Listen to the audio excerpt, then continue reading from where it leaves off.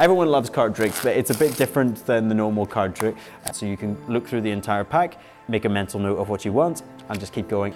Right. You have one? I've got one. Okay, I'm just gonna go for what my gut reaction was, and I'm gonna pop it on the table, but I don't want you to look at it quite yet. Put your finger on top of the card so you know I don't change it. I feel like this hasn't worked. What was the card? 6 of hearts.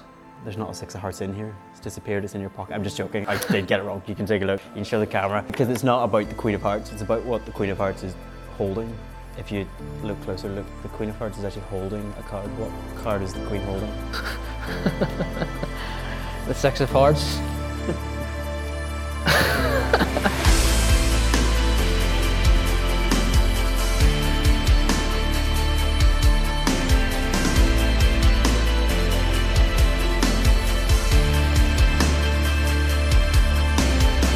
Welcome to the brand new Unstoppable podcast with your host, Johnny Pierce. In this podcast, we're going to cover all you need to develop unstoppable confidence, build an unbreakable mindset, and we're going to make sure that everything that you listen to is unforgettable.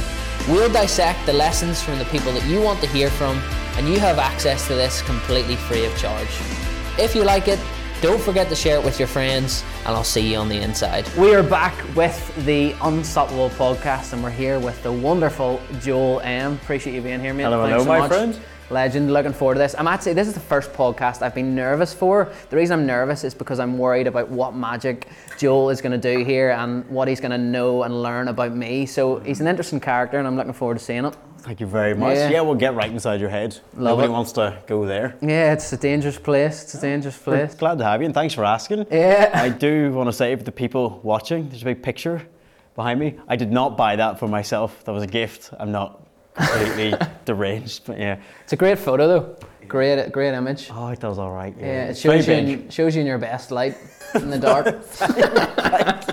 Yeah, the days that I bothered to scrub up and put on a suit doesn't happen often. Looking fresh. No, so today we're gonna do loads of different things. Obviously, Joel has been a huge success in his field. He's done amazing things for both our country, obviously being from here, and also the world of magic, and most recently has been taking part and obviously started a new role with Blue Peter, which is great and exciting for you. So I suppose, Joel, tell us a little bit more. Obviously you've grew a huge following, over 20 million followers on social media and all those different things. Tell us a little bit about the journey, how it all started and kind of what happened for you. Well, the social media thing was a mistake. That wasn't part of the plan ever. I got into magic super young, and that was my whole life. I don't remember not doing it. So I have this origin story of how I got into it, and I do remember that, which was my grandfather loved Tommy Cooper and Paul Daniels.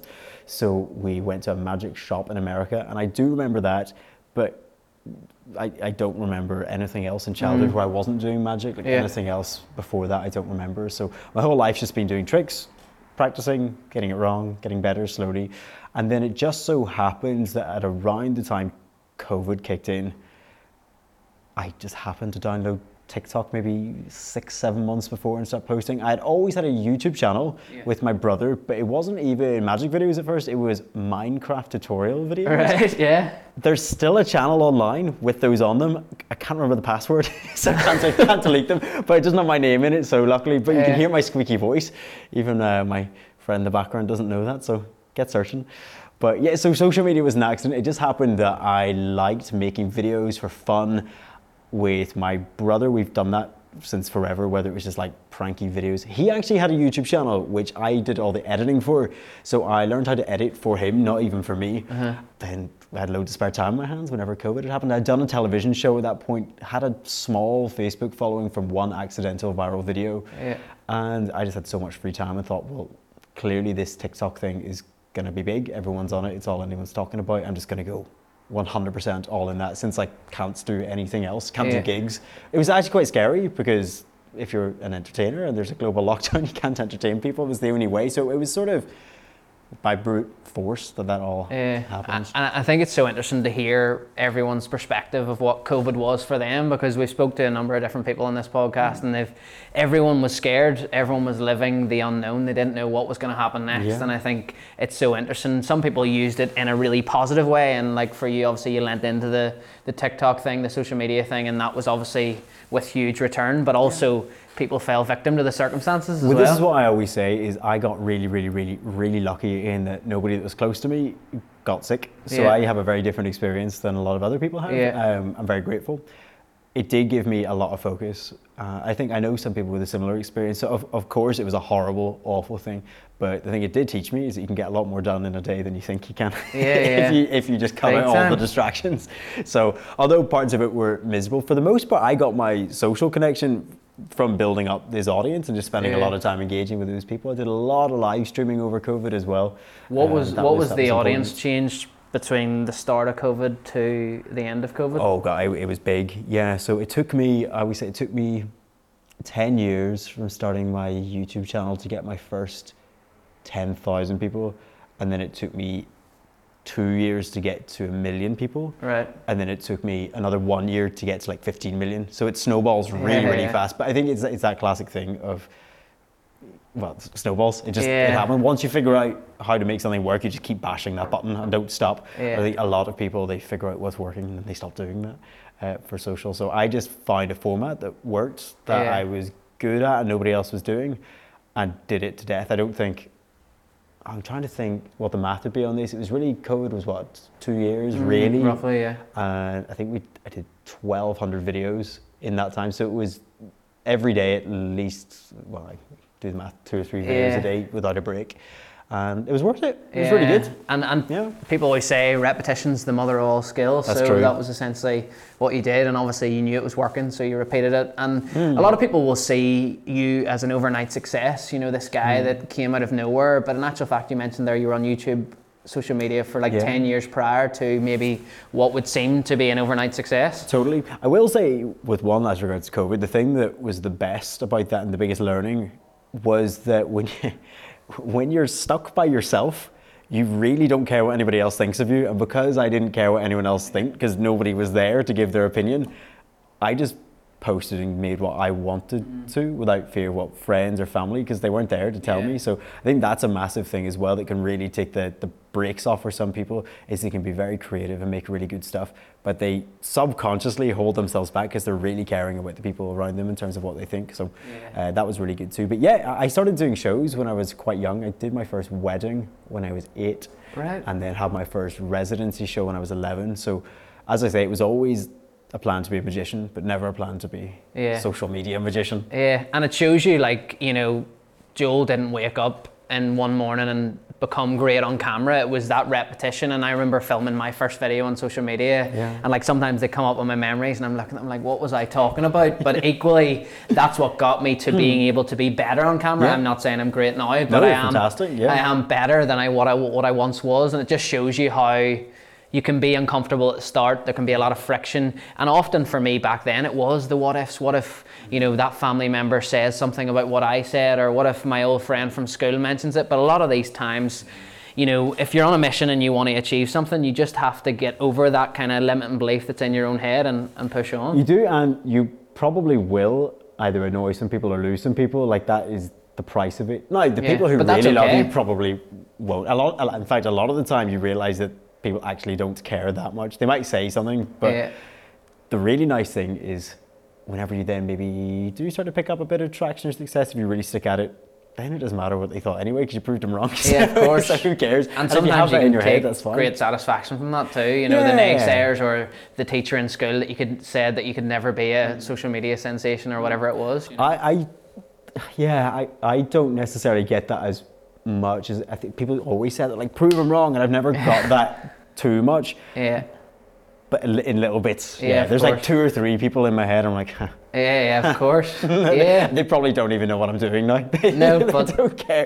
You have to do it for yourself. So let's do what everyone wants to see. We're going to do some magic. So this is obviously Joel's speciality, and he's going to teach us as to how he can blow our minds. Should we see if the magic works on 4 hours sleep? It's like diluted a little bit. And the interesting thing is, I used to not believe in magic before I met Joel. So this is something that's going to be an interesting experience for everyone. That is the highest compliment I've been paid now, so thank you. Well, I'll tell you what we'll do. You get a choice. Would you like to see option 1, the card trick, or option B, the spectacular mind reading trick? You choose. Can we do one of them now and one of them later. We certainly can. Keep them hooked. Yeah, keep them hooked, keep them engaged. My social media skills are off the charts here. It works. So yeah, first one, I suppose we'll do the mind reading thing. I love it. So this is my favorite thing to do. And actually, interestingly, I got into magic very young. And then I dropped magic altogether in lieu of learning mentalism and hypnotism. Then realized that doesn't play well to a TikTok audience, and certainly not for kids TV. But my favorite stuff, I was obsessed with Darren Brown and Sherlock Holmes and that sort of thing. So this is a little bit of a test like that. It's not necessarily going to work, but I'll try and get close. I have like a 70-80% hit rate. So, yeah, I love it. what I'm going to ask you to do, and keep a very straight face while we do this, because the straighter the face, straight real face, poker face. Embrace that. I find this hard. I'm a big smiler. You're a big smiler. It's not a bad thing. I'm going to get you to think of a couple of things. Firstly, I'm going to have you think of, and let's try and mix this up. I'm going to have you think of let's go for a name of a person that you know. And this is worth pointing this out, that we haven't set this up or prearranged. What I'm asking you to do right now is genuinely on the spot. Didn't ask you to write that down beforehand, nothing like that. This is correct. In your head. Okay, think of that name for me. I'm going to see how close I can get. All I'll ask is it's not somebody that's in the room, so it's not one of us, any of the guys back there. You have somebody? Yeah. Okay, you're right-handed? Yes. Give me your right hand like this. Look at me. And just hold your hand right there. Try not to move. Okay. You need to think of the first letter of the name. You don't say it out loud, you just think it in the back of your head. Now, this is fun because the people watching will see exactly how I do this and you'll not necessarily be aware of it, but just think of the first letter. A, B, C, D, E, F, G, H, I, J, K. A, B, C, D, E, F, G, H, I, J, K, L, M, N, O, P, Q, R, S, T, U, V. It turns into a little song towards the end. It's already gone. In your head, count how many letters the name is, would you? Yep. It's a slightly longer name than I anticipated, and it's interesting that I think you started here and started counting on these fingers down here as well. So I'm going to say, you can relax your hand for a second. I'm going to deliberately miss-scribble a little bit just in case to give away the ending and kind of do random marks here, but I think it'll be something like that. Any way I could know this? Unless I was a psychic, of course. I'm not going to give that away just yet. I'm going to leave it beside your phone. Make sure I don't change that or move that. That's going to stay in shot of the camera this entire time. I'll not touch it. What was the name? Olivia. You're going to freak out in a second.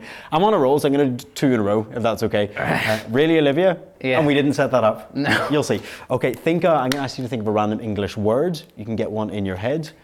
Give me a nod when you have that word. You have it. This is slightly harder because a name, it's slightly limited, right? But an English words, you guys can do the math on how many different English words there are, but typically people think of one of sort of 10 to 20. So we're going to ensure that isn't you. Make sure you have a random one. Would you think you have a random, hard to guess word? I've got a random word, yeah. Okay, look at me. Same thing with your hand again. Think of the first letter. A, B, C, D, E, F, G, H, I, J, K, L, M, N, O, P, Q, R, S. Careful. Q, R. Thank you. Can you think of the last letter for me? Which is easy because it's the same as the first. That's good. I'll kind of do some random scribbles here, but I think I'm not even going to ask you to count how many letters are in it, although you could quite easily, I think. I'm going to fold this up. Right. Don't tell me what this word is quite yet, in case you accuse me. I'm going to throw the pen away in case you think I cheat. I'm going to show you the name first, and then I'm going to let you unfold that yourself. You thought of a random name. Mm-hmm. You said it was Olivia. What have I written down for the viewers? That's mental. It is a little. That is crazy. That's Olivia. Now, you haven't even told me what the word is yet. Yeah. Do you want to say it out loud for the first time? Stimulus. Stimulus. Yeah. You got it right. In your own time. Unfold that piece Show of the paper. camera. Show the camera. As I get to cackle on my supervillain pose. That's like mental. Thank you. That is fair play. Do you enjoy this? Yes, I believe it now. I always did since meeting you, but that's incredible. That is insane. And we can sell these on eBay for 5p each. Yes. Anyone wants to buy them, I'm sure my sister will want to because her name's on there. Oh, that's your sister? Yeah. Younger sister? Older. Older? How many siblings do you have? One sister just. You have your one sister? Yeah. Love it. I have a little sister. Yeah. Good fun. Anyhow, there you go. That there is you go. legitimately crazy. Like, Oh, thank you. Glad you liked it. No, I love that. I wasn't sure because whenever we were doing the name, I thought you thought I had thought of more letters than I did. So I thought you might have got it wrong. Yeah. And I was like, there's no way you're going to get this. That's a good little trick for people to watch for, by the way, is if you find out what hand somebody writes with, and then you ask them to count in their head how many letters something is, you can't even help it. We automatically do this. So I was sort of guesstimating, I saw this finger move, which I think was you actually started counting on that hand instead of your right hand. So that nearly threw me off. Yeah, but that's crazy. Now you know how to mess up a mind reader there next you go. time. Well, I don't know how to work it out, how you actually done that, but maybe you'll tell me after. Yeah. £10. Epic. So obviously we've got an insight into kind of how you started all this stuff, and I don't think anyone wakes up wanting to be a magician. You touched upon it a little bit. Did you ever do anything other than just magic, or was it always a magic thing? Yeah, I did. In the sort of phase where I didn't have enough work as a magician and was sort of desperately looking for anything that would pay me, I took a job in a piano bar playing jazz piano. Right, didn't know you so played I did music. that so I actually started music before magic. Can you sing?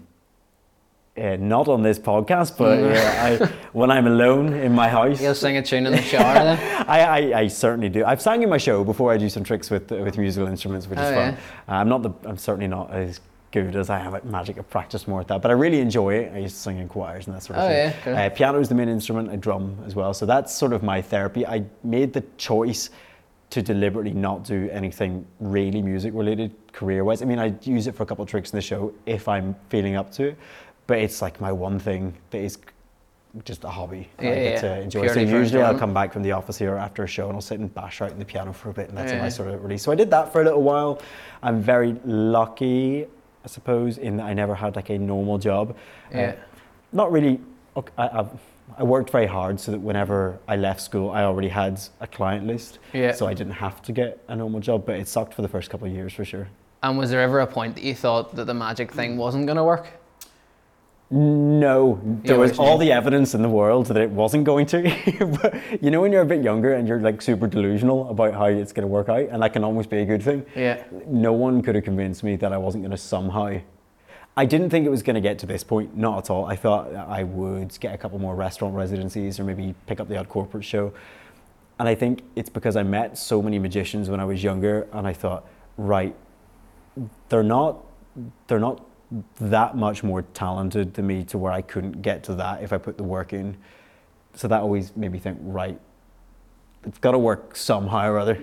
You know, I mean, if they can do it, I can do it as well if I just outlast them, I think. So I was never too scared. And were you self-taught with the magic, or how did you learn? I was. So it's pretty, I don't know if it's rare, but in Northern Ireland, I still am one of the young, this is mad to me, I'm still considered a young magician at 25. I am yet to meet anyone that's doing it full-time younger than me, which is madness to me. And it was the same pretty much 20 years above me as well. Whenever I was growing up, I didn't know any magicians that were a similar age, so I had no one really to talk to about it.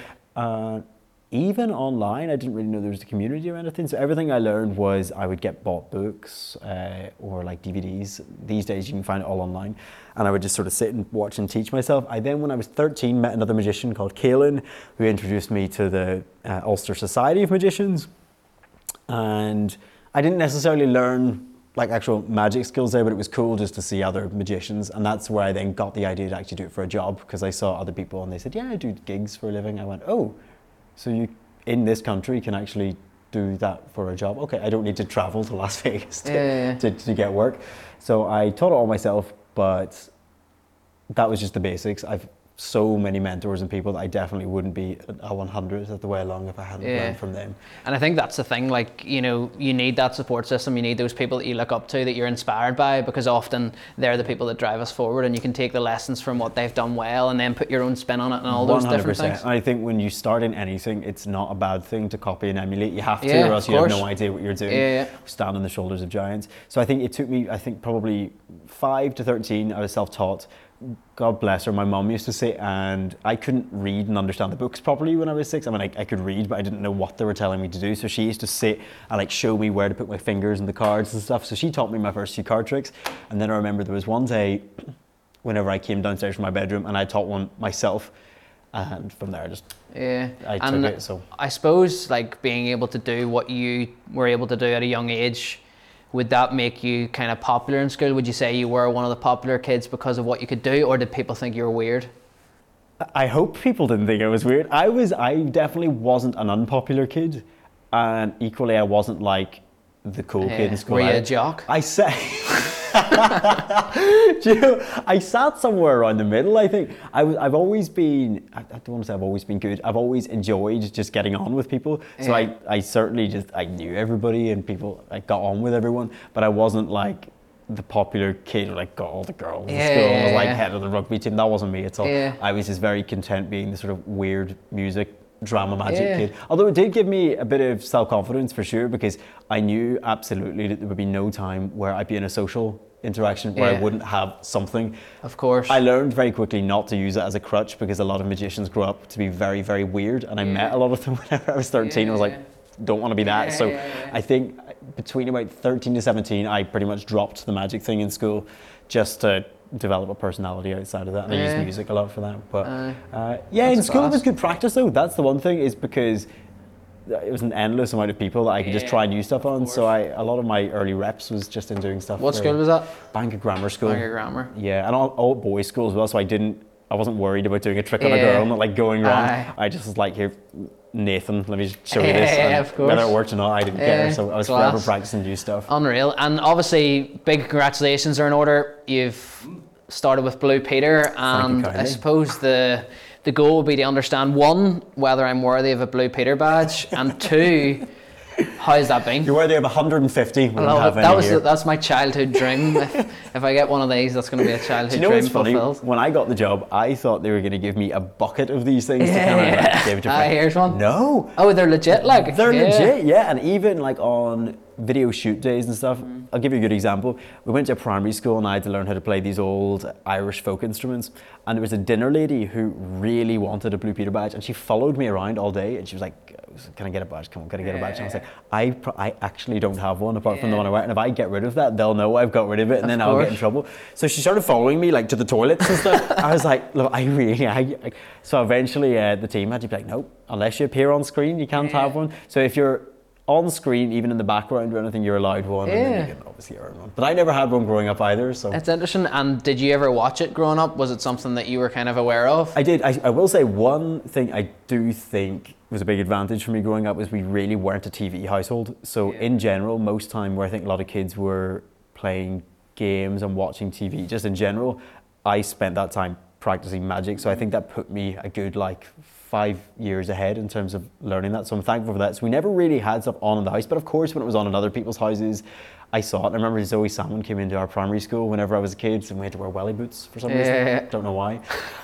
We went to the same primary school. So 2 Blue Peter presenters from one primary school in Bangor. I know. Whoever's there currently, you could be the next. Yeah, they're putting us on the map here in Northern Ireland, which is great. They're putting Bangor on the map. Bangor on the map. Love Bangor. Yeah. That's class. And I suppose the transition between making YouTube videos to being live on TV, how has that been? You know what? I think doing the social media stuff was the best practice ever, because particularly during lockdown, I must have sat, 3-4 hours a day in front of a camera, just talking and talking and talking, whether it was live streaming or recording. So it meant whenever a camera was put on me in a studio, I wasn't new to it completely. That plus the fact that I'd done lots of stage work and stuff did kind of prepare me. So when I did my first Blue Peter show, I actually wasn't too nervous. Not that I'm so good. I've watched back and I'm like, oh my God, you learn so quickly. Of course. But also they didn't give me time to be nervous, because my first show was what we call a double show day. Right. So there's some weeks we'll record a live show, and some we'll record a live show and a pre-record, so that we get a week off eventually. So I had a double show day for my first one, so I didn't have time to be nervous. Unreal. But social definitely prepared me for it. I think I'm saying that now, I'll probably watch back where I'm at right now in a year and go, he wasn't prepared for that. And you'll progress. But that's the thing, you know, so. it is, you'll progress as you go, and often people think they need to do all these courses and qualifications to get somewhere, but equally, practice has kind of got you to where you are. It's not like you're a qualified TV presenter, essentially. I will say the one thing that I have to get better at, and I think it's a good thing that I'm being forced to, is memorizing scripts, because we don't have auto cue. So a lot of TV shows, they'll have the thing in front. I don't know why we don't, but it's not necessarily a bad thing. It means you have to really know what you're doing, and you can kind of ad lib and stuff. So that's been really fun to learn how to do that. And then of course there are moments where you're sat on live TV and you go, I don't know what my line is. And you have to just learn to go with it. And act like you know what you're going to say. So you learn stress tolerance, I think, and no amount of social media training prepared me for that. And then there's the new element. I'm working with the team now. I've always just kind of done it myself with the guys I work with here. So that's been really fun and a learning experience too. Epic. Yeah. I'm going to have to look at my phone for this to make sure I get my numbers right. I need to make sure my numbers are right I'll here. pull my thumb off for the viewers like that. Isn't it amazing? It's stunning. Social media. Please. We have 16.4 million on TikTok. That's million, not thousand. 2.7 million on YouTube. 587,000 on Instagram, and you've grew over 19 million followers on all platforms. How does that make you feel? I'm really grateful for it. Like anything, you do get used to it very fast. I do think the best thing ever is growing a social media following in Northern Ireland, because no one blokes smoke. And you're also, it's not like you're on LA where there's loads of kids who will be like social media freak out. You do get it a bit, but I think because I grew it slowly but surely, I just kind of got used to it. I'm really thankful for it. I'm not being ungrateful. I love it. It's an amazing dream job. But it's not like winning the lottery where like you're like, oh my goodness, that's so unexpected out of nowhere. It's like you put the work in. You're on the trajectory and you're gradually seeing an increase, and you're looking at the data and the analytics and all those things. 100%, yeah. I suppose to answer your question, it feels amazing. It's what I wanted, was to be a magician as a job, and this is an amazing platform. And at the same time, I don't look at it and feel like, oh, I don't deserve that, because I did work hard for it. The other thing that is really fun about it is that I built it up. Firstly, it was me, but also with my brother as well. We built that up together, and then I work with my best friend Tristan. He is primarily responsible for the YouTube growth as well. It's not just me, that's worth saying as well. And that's fun to have worked on it as a bit of a project. No, I love that. And you know, you should be sort of, I suppose, proud of yourself for achieving something like that, because it's not easy, and people will look at it and be like, oh, you know, anyone can grow a social media following, but you need people to like what you're doing. You need to be consistent with it and put the reps in, and that's exactly what we've been talking about as well. It's one thing to grow it, it's another thing to keep it. That's the one thing I've heard. If you do take your foot off the pedal, like people will lose interest very fast. So that's just the phase I'm in now, is learning how to then nourish and look after the people I've already got. And would you say you're able to be authentically yourself on social media? It's a really good question. I think yes and no. Yes, I certainly am not myself on camera, but also with the sort of stuff I make, it's a lot of it's fast and snappy. So of course, it's to a certain extent. And also you're putting on a show. Of course, and it's magic, and that's a big part of magic in general, is being a showman. Yeah, you're not really. It's an elevated version of me. If you meet me in person, I'm pretty much the same, but of course on camera, I'm a little bit more. It's entertainment, right? Yeah, of course. I will say I've never put anything out online that I look back at and go, that really wasn't who was that guy. If anything, I look back and I go, oh, I could see how gradually I'm becoming who I am now. So I think it's really important to be authentic in that you do stuff you like. The worst thing you can do, I think, is be one of these kind of trend follower creators. Because firstly, that just shows that you really don't actually care. Of course. And it makes you inauthentic because you're hopping on a trend. And that's fine, I think, if you're experimenting to find out what you like. But at a certain point, you need to just make stuff that you like. Some of the best advice I got, and it's in a book that's sitting there called, I think it's called Steal Like an Artist. Can't remember the author, but I reread it every so often, and it looks like a children's book, but it's actually got some great stuff in it. I think it says, like, and I'm probably butchering this, but it's something along the lines of like, write the story you wanted to read or create the video you wanted to watch, something like that. I can't remember what it is. My version of it was create the video I would want to see. So whenever I'm making something, I always have in the back of my head, if I was scrolling down the For You page, what would be the thing that would make me go, oh, that was cool, and then just make that. And that's really interesting, because a lot of that transitions across to what I do in the coaching world. So like a lot of what I'm coaching and the people that I'm coaching is people who are overcoming the insecurities that I used to have, the challenges that I overcame, the lack of confidence that I once had. So I almost look at it like, right, I'm actually coaching my former self, or I'm putting out a video on social media where I'm talking about what I would have wanted to learn about or understand better, because we live in a world where we're always kind of moving forward. There's always new information, but equally we need to think back to where we once were, what we kind of found difficult and were frustrated by, and then kind of, I suppose, coach that person. Yes. Which is, it's kind of easy in a way, but then sometimes I find it hard to relate back to that person because you're in a different position now. It must be very fulfilling though. That's one thing that I think my job misses a little bit, which is, sure, like people might be entertained by the videos, and if they come to a live show, certainly they'll have a really good time, they might remember that, but you're actually making a lot, I like to think, and you make genuine lasting impact on these people's lives. Course. And maybe you can do that through magic. I'm thinking. I suppose you're undermining what you're doing, but you know what I mean. Like, I understand you're where able to tangibly see that person was like this. Now they are like this, and somewhere in the middle, I was there. Yeah, and I suppose that's because I actually have a direct relationship with X person who is on the program, so I actually see the transition that they go through. But equally, you could have the exact same impact on someone who's watching your videos, and that's the thing that makes them smile every single day, because that's a massive impact. And if you can actually make someone smile, that's what you're essentially doing, you know. That's all. Thank you. Made me smile whenever you thought about that name that was big smiles and all, and he asked me to keep a poker face, but I just couldn't stop smiling, you know. I used to smile. And you know, I will say, actually, I do know for a fact of about 10 people that got into magic because of watching my videos over lockdown. Massive and impact. Still doing, so that's cool. Yeah.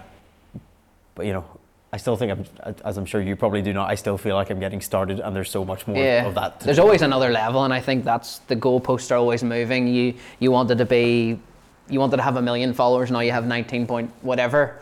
Do you know what I mean? Yeah. So it shows you how the goalposts will move, and you'll actually, there obviously needs to be evidence of it actually coming true, but equally as they move, you know, you'll move with that, and you'll set bigger goals, because the moment I suppose you lose vision for where you're going is the moment that you'll just stop moving forward. That's good advice, yeah. Yeah, it's true. I will say, in terms of your question about being authentic, I think I can pretty much pinpoint exactly when it was.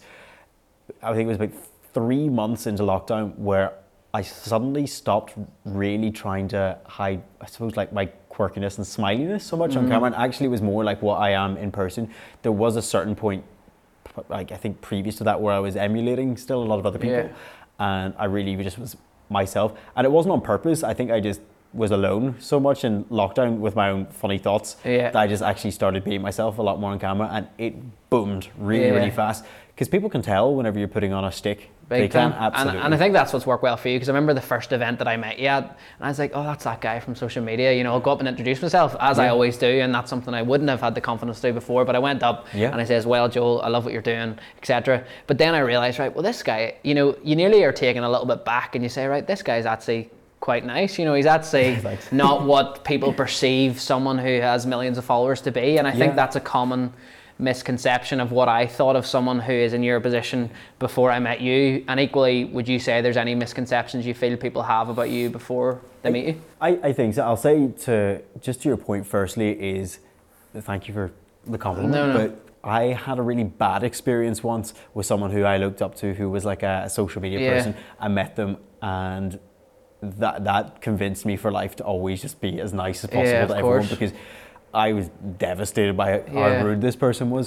So I think misconceptions about me, I'm probably the worst person to ask, because I genuinely don't really think about it that much. I potter around life in my own little head, and I constantly get the fear because people will send me videos of them filming me walking around town, and I'm just like bloop, bloop, bloop, walking around in my own. So I really don't think about it that much. I think possibly I'm a very normal person. You mentioned fear there. Like, what is your biggest fear, to steer the question in a different direction? The real answer, actually the thing that freaks me out the most is if my brother died. That would be the biggest one. That's so interesting, because Lauren was on the podcast and she mentioned something similar when I asked that question. That would really freak me out. It's a big part of your life. Ethan's been my best friend since I was little, and I think it's one of those things that, like, everything could be really terrible. By the way, for people watching, Ethan's the guy who is in pretty much all of my videos, the guy like going, whoa, how'd you do that? So if something happened to him, that would be my biggest fear, probably. What misconceptions about me? I think if you see what I'm like on camera, I'm less hyper in real life probably, but I'm about the same. There is a lot of Red Bull over there though. There is an awful lot of Red Bull, keeps us going, all these flights. I think that the big thing, whenever you meet anyone who's a social media person, there's a big difference, I think, maybe with the exception of the very early ones, between like a social media celebrity and like a more classic sort of A-lister celebrity. A lot of us don't realise that we're as well known as we actually are, because you learn almost like to gamify social media. You forget that it's actually people who are watching people, you. it's real people, Like still to this day, I still get surprised when people come up and have seen my videos. And that's not a fake humble thing. Like I would like to be a bit more cocky about it, but I do often just forget. And I think it's probably a better way to be. And I suppose if you were to throw up, what age are you now? I'm 25 now. 25. Closer to 30 than 20 now, Sally. Getting old, boys. Yep, you can see the greys coming through and that. Yeah, help. I suppose if you were to throw it back and you're thinking about the 18-year-old Joel M, what would you say to that guy? I would tell him to spend way less time worrying about stuff. I think I was a chronic worrier where I would keep myself up at night and just spent all day in this sort of fearful state. And to an extent that helped because it forced me into action to get to work. But I think I would have got to where I am faster if I had just been less fearful and worried about things, because that classic thing of most of the things you're worried about never actually happen is so true. And even if they do happen, they're usually not as bad as you thought, or it could have been the best thing for you. So there's things now I'll catch myself, I'll get worried about it, and I have to, from experience now, just let it go right away, or lean into the fear of it a little bit. So I definitely tell him, kind of keep doing what you're doing, but spend way less time worrying, because honest to God, like I was so bad, I would have spent probably more time worried about the thing I had to do than actually doing the thing, and I could have had way more free time if I just hadn't done that. I would have slept better too. Yeah, 100%. And I'm going to try and tap into your mind here with a really hard question. So you strip the social media followers away. Yeah. You strip the business and the career away and all your success. Okay. Would you still be enough? Yeah, I would. If you had asked me that 2 years ago, I probably would have said no. But yeah. And I think I only really realised that in the last year, where I had some stuff happen to me that was a bit testing at the start of 2022. And so I almost, for a good 6 months, I didn't really focus on career or anything at all. It was really in the back burner. And I was just as happy. And that's the thing, I felt like myself. I think if you get to the point where, because we all go through phases, sometimes you do have to go through these driven, like get the goals done, focused. Yeah. That's important sometimes, it absolutely is. And I think some people use the excuse of like, I'm enough the way I am, and that's true, but also go do something. Yeah, you know? Of course. But I've seen it go the other way with people as well, and that freaks me out. And I think like so many people would have their whole identity wrapped up in, I'm Joel, the magician, the guy that's got all the followers, but equally you're someone outside of that. And I think people don't realise that. People see these people doing well or celebrities and think, oh, that's Joel that does that thing. And they don't think about the Joel that's actually underneath and the guy that's actually a human being. Yeah. So I think that's why I asked that question. And often we live in a world, especially in this country, where we constantly feel like we're not good enough. We're not good enough for that. Did you ever have a limiting belief that was kind of in the back of your head, potentially holding you back from taking the next step? Oh yeah, I still have that now for sure. I think everyone still has that to a certain extent. I still get shocked sometimes when good things happen to me, because I'm like, why me? And I'm so aware that this comes across as like me being like fake humble or something, but I promise it's true. Tristan will be down the back nodding as well.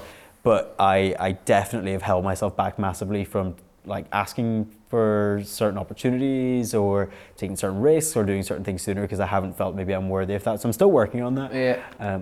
I will say, to your point earlier about whether you're enough, I remember distinctly once when I was like, that's a warning sign that I'm relying too much on the career numbers, it was during lockdown, and I worked super hard in a video and posted it, and it did badly on views by my metric. Now my metric at the time was it got 100,000 views. Yeah. But I was used to getting, say 1 million was my standard. So this is 10 times worse. But it's still 100,000 times better than when I started. Yeah. And I remember thinking, God, that's not good that I've wrapped so much. I actually was really unhappy, and like it bothered me for a day. And I thought, that's not good, because I feel 10 times worse because of a number. Yeah. And had I got also 10 million, I would have felt 10 times better. Yeah. And that's not a good position to be in. And sometimes with the whole social media thing, it's actually outside of your control. You know, it's the algorithm, it's whatever's happening on that thing. And of 100%. course it needs to be an engaging video, but sometimes, you know, I remember being younger and like swiping on my Instagram every time I made a post, who's liked it, and you're getting that kind of dopamine and that reward from the validation of what other people think of you, and that's what it comes back to. I'll say that's like the most mentally satiating thing of all time until it's not, and then when it's not, it's really, really bad. In that at the start when I started posting, I can relate 100%. There was a day that I was just tapping, and my best ever day in social, I went up 100,000 people. Oh no, it was 150,000 people in one day, and that was like the most addicting thing ever. Just every time I scroll, and then that's great until it stops. Yeah. And then what? Of course. So it's not a good source of happiness.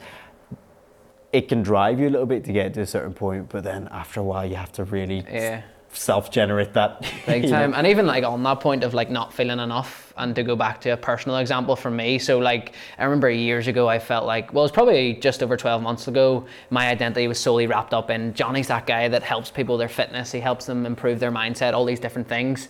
And then COVID, it was probably actually around COVID time, and that kind of hit, and I was like, oh, is this all going to be taken away from me? Is this not going to be an option? And then one thing that task that I did that really helped me was picking someone who's really close to you. You can pick one or two people, and you either send them a message or ask them to write it in a letter or whatever, and you say, what makes you feel so connected to me? Ooh, right? That's... And I asked Lauren this question, and she kindly wrote, I wasn't asking for compliments, but she kindly wrote this big spiel about why we were connected and why she wanted to be with me and all those things. But that was never mentioned the fact that you're the fitness coach, you're the guy that helps all the people, you're the guy that does all these great things. It was actually just about who I am as a person. So if you're struggling right now and you feel like you're not good enough, go to the people that are closest to you, ask them what makes you feel connected to them, and I guarantee you it will instantly flip your perspective. That's a lovely, lovely idea. Yeah. Might try that. Do it. Get Tristan to write down all the things he loves about you. Tristan, I'm going to write all the things I like about you. Yeah. It is a long page of reading it for days.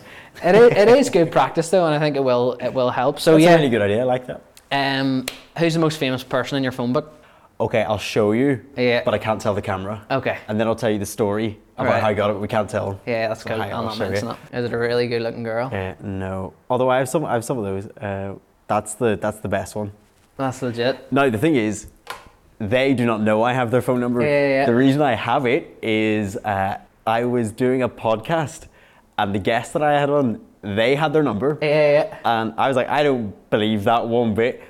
They opened up their phone to show me, and me being mentalist minded was able to just go, remember it. Really? Stuck it in my phone just so they don't know I have it. No one will ever use it, but I do have that phone number. That's unreal. It's a legitimate phone number. It is a good one. Yeah. And by the way, I should say some actual ones. I'm really lucky in that I have, like, the people I looked up to in the magic world, I'm connected to most of them now, and that's super, super cool. I'm voicemailing my childhood heroes now, and that's probably the coolest thing about having the social media audience overall. Like, if there was a flexi thing, is that it does give you access to people. So if anyone's thinking of starting social media and they need a reason to do it, that's a pretty fun one. Yeah. And you had Jace Drull on your podcast. How was that? We had Jason, actually, wasn't even with the podcast. We actually filmed magic with him instead. Oh, right, So we have tricks, which will come out hopefully in the next month. Lovely guy. Yeah. Do you know what? Honestly, with the exception of one or two, every single famous person I've met has been lovely. And whenever you do get, I still don't consider myself famous. I think that I have some online popularity. You then learn very quickly that, oh, they're probably just like me as well. They're probably still as confused as anyone else as to why and they probably have a bit of imposter syndrome too. So it makes talking to celebrities a lot easier. Yeah. Because you realize that's that classic thing of celebrities are just normal people. Yeah. They are, I think when you get like mega famous, there's some that their life just is different for sure. But for the most part, they're all just nice people who work very hard at what they do. They like what they do, and a lot of the reason why they're famous is because they're very good at people and nice to people, which is why they climb to the top. Yeah, and also people will like look at people and put them on a pedestal and say, oh, you know, they're amazing and they're this and they're that. But equally, whenever it comes to that comparison trap that's going to steal away all your happiness, it's actually looking at it just like chapters of a book. If you're in an industry and someone's that you really look up to is doing really well, they're just on a further on chapter. They've maybe been doing it a little bit longer. Well, And again, you shouldn't even really look for validation from people who are really, really close to you, let alone complete strangers. Yeah. I mean, you take advice and like love Of from the course. people around you, but only you really know yourself and your entire story and what's going on inside. So you really shouldn't take it too seriously. Big And it time. can become addicting, like it really can. I remember during lockdown when Ethan and I would go out and we would go to, say, a McDonald's, and every person there would have, because TikTok was just the thing at the time, all the kids would know, and that can become really addicting. And I never found it annoying, or you hear like people No, of complain like, course, that's so annoying, I can't go out. Like, I loved it, it was great, but then you do go, oh, actually this is a bit superficial, and if I disappeared tomorrow, none of them would probably notice. So let's just take this with a pinch of salt. Of course. And not care so much. I suppose a lot of people will have seen that you're doing and going through a little bit of a fitness journey at the minute, and you're doing really well with it. So what advice would you give to someone who's kickstarting their fitness journey? Right, okay. Depends what your goals are. This is going to be hilarious because what I say now, you may be like, no. What's worked for me? I find that I am a very extreme person. So when I try something, I tend to go like absolutely ham at it. And that's actually been a detriment because if I wanted to get leaner, I'd borderline like starve myself. Like I'm sure you've seen loads of people do, or if I wanted to put on muscle, I'd like eat way too much. So I always struggle to level it out. And I think there's a balance somewhere in the middle. It's work. Do you know the thing that set me back for years was honestly I couldn't be bothered to do the mental math of the nutrition. So I would just think I knew what I was eating and never actually measure it. And when I started measuring what I was eating, I made more progress in like 2 months than I did 8 years. So that'd be the first piece of advice: get the nutrition right, or go to someone who understands it. And I think I probably overtrained a lot as well. Went to the gym too much. I rest a lot more now, take more rest days. That's been really good. I know sleep is really, really important. It's something I'm trying to get better at as well. And I would say, honestly, when you make the mental flip of exercise being a chore to actually genuinely enjoying it, and when you see all the benefits out of it, it becomes very easy to stay in shape. And I suppose like an add-on of that, it's like, you know, going to the gym to look a certain way is probably exactly how not to do it. Equally, you know, there's always a goal of wanting to look different and improve your body shape, of course, but you want to actually think about and attach how it makes you feel. So like you going to the gym, yes, it's going to change how your body looks as a byproduct, but if you focus on how it makes you feel after the gym session, you'll never miss a gym session. And I didn't understand that until this, I suppose the last year really, is I used to think, possibly the way I was conditioned in like PE in school and being forced to play sports I didn't like to. I used to think exercise equals I feel bad. When you realize that it is the complete opposite and you actually feel amazing when you really push yourself without injuring yourself, of course.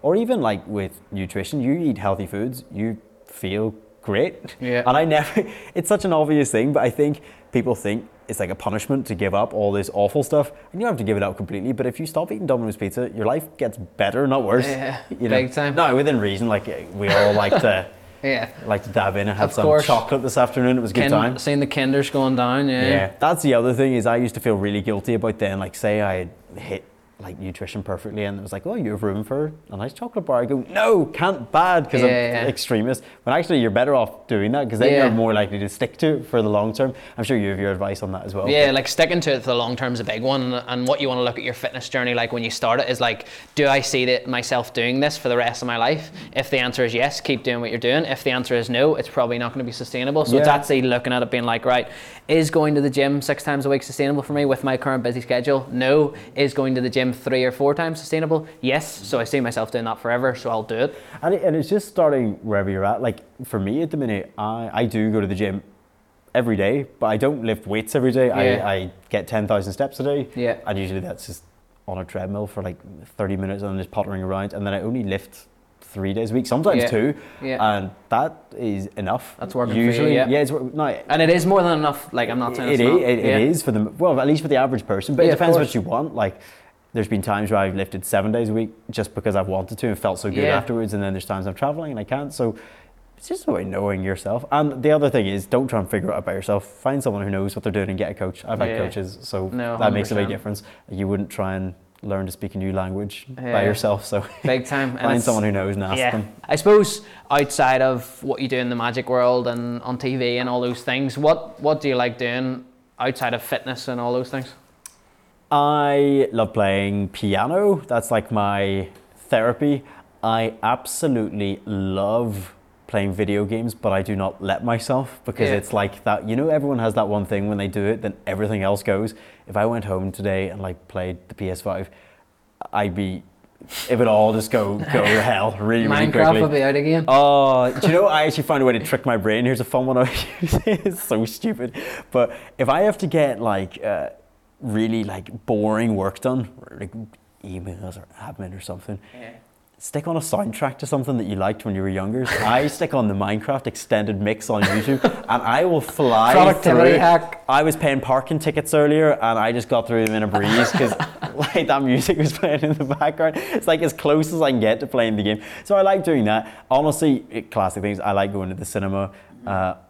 Most of my free time, honestly, is spent here, because it's this cliche of like, well, if you like what you do, it's not work. Honestly, we have a ball just here in the office. When I'm with my brother, we sit and we just mess around making videos.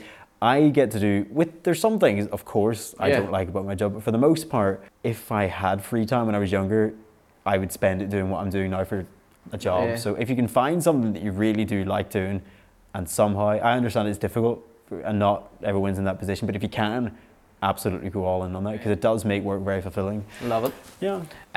So we're going to finish with 3 quick fire questions. Love it. 1 actual question and a magic trick. How does that sound? That sounds beautiful. Love it. Right, so Let's go. First quick fire question. I've got it written down here. Okay. Perform 200 magic tricks every day for the rest of your life, or not do magic at all. Oh, okay. Well, that's a... 200 would take a long time. I'm going to pick the no magic, because I've done 200 magic tricks today when I used to do live streams, and I burnt out like beyond belief. So no, I couldn't do 200 a day. Because it's That's even too like much. the mental thing of doing it, as well as obviously physically moving your body. Yeah, I think I would just get sick of the tricks. I think that would kill it for me. Yeah. I'm picking no magic. And what about something that you've always wanted to achieve but you haven't achieved it yet? I would love to do a big extended tour, like a live show. Live stuff is my favorite. I love doing the corporate jobs, the one-off shows, but I'd like to take like a year and use the social media and the TV stuff that I built to sell the tickets and then meet the people that have been watching my stuff online. Yeah. Want to do that? And we always ask this at the end of every single podcast before we do the magic trick. Okay. It's called the Unstoppable Podcast. What does being and becoming unstoppable mean to you? Okay, I think there's days where you wake up and you absolutely do feel unstoppable. You just do. And there's days where you absolutely don't, no matter what. You just, by default, 10% of your days are probably going to suck. Yeah. I think being unstoppable is at some point you make a commitment to yourself that even on those bad days, you're still going to try your very, very best. Or at least you're going to try and outlast those bad days, so that then eventually you can look back and you have a big streak and you don't have regrets. And you look back and go, I gave it my very, very best. That's probably what being unstoppable would be to me. Just Love keep that. going, don't Love stop. That. Keep her lit, isn't that what they say? Keep her lit is right. But I would just add to that as well, a big part, I think, honestly, of why I'm able to do this now is you just outlast people by being unstoppable. Yeah. If you can just go, right, I'm just not going to completely stop. Yeah. The amount of people that started doing the social media magic thing at the same time as me that now just aren't doing it, and we're definitely more talented, and we're probably at the time working harder, but then just stopped. And you're like, why'd you stop? Yeah. It's No, that, love that that. for me is mad. So don't do that. I'd wake up each day with the intention of trying to get a little bit better. Love it. 1% better. Final magic trick then? Are you gonna? What are you gonna do for us? I would love to show you something, and I have never performed this trick on TV, social, anywhere. So you get first dibs on it. First dibs. Love First it. dibs, Love which it. means if it goes wrong, It's fine. I warned you. It's a card trick. Everyone loves card tricks, but it's a bit different than the normal card trick. I'll not tell you what I'm going to do because that'll give away the ending, but I'm attempting to do something with you right now. Okay. It's already started, and I think this is going to work. If you have a look at the cards for a second, I'm just going to shuffle through them just for the moment. And good, look at me. Good, you're going to think of a card inside the pack, but you're not going to do it just by going 2 of diamonds. Everyone thinks of the same sort of cards. A lot of girls will think Queen of Hearts, a lot of fellas think Ace of Spades or 7 of Hearts. You're going to go through and consciously choose the one you want. So you can look through the entire pack, make a mental note of what you want, and just keep going and then shuffle them. So you don't have to take the Just card out one? of the pack, just one. I don't want there to be any signal as to what the card is. So don't go through and like take it out and put it on the table some way of like me knowing. Just do it at random. Okay. Okay? And when you have one, you just pop the cards back on the table. I'm going to look this way into the camera. I don't take the card out or anything? Don't even take it out, just take a mental note. That means this would be impossible. I'm not going to look at you in case you think I'm possibly watching your eye movements, maybe seeing when you get interested in one. Not that that would help me anyway, because you're going to shuffle them. And whenever you are happy, you let me know. I'm also going to throw in a piece of chewing gum, because 2 coffees in a row ain't good for anyone. Right. You have one. I've got one. Would you like to change your mind? No. Okay, throw them back in the box. I don't need these anymore. Do you want me to shuffle them? Oh, you can if you'd like, please. Or you don't have to. It's up to No, you. I'm a terrible shuffler. I'm not even going to shuffle them because genuinely I don't know how to shuffle. We'll pop That them is away. the problem. You're fantastic. Okay, Yeah. that felt like a free choice. Yes? Mm-hmm. It wasn't a free choice. I'm going to explain why. I think if I've done this right, I should have subliminally influenced you to pick the card I want. Now, I'm going to commit to it. I'm not just going to ask you to tell me and then me say, yeah, it worked, because that wouldn't be. I'll take out the one that I thought that you thought. Okay. All right. And again, if I'm wrong here, I want to just say as well, see if I can read your face. Possibly that one. Keep my poker face.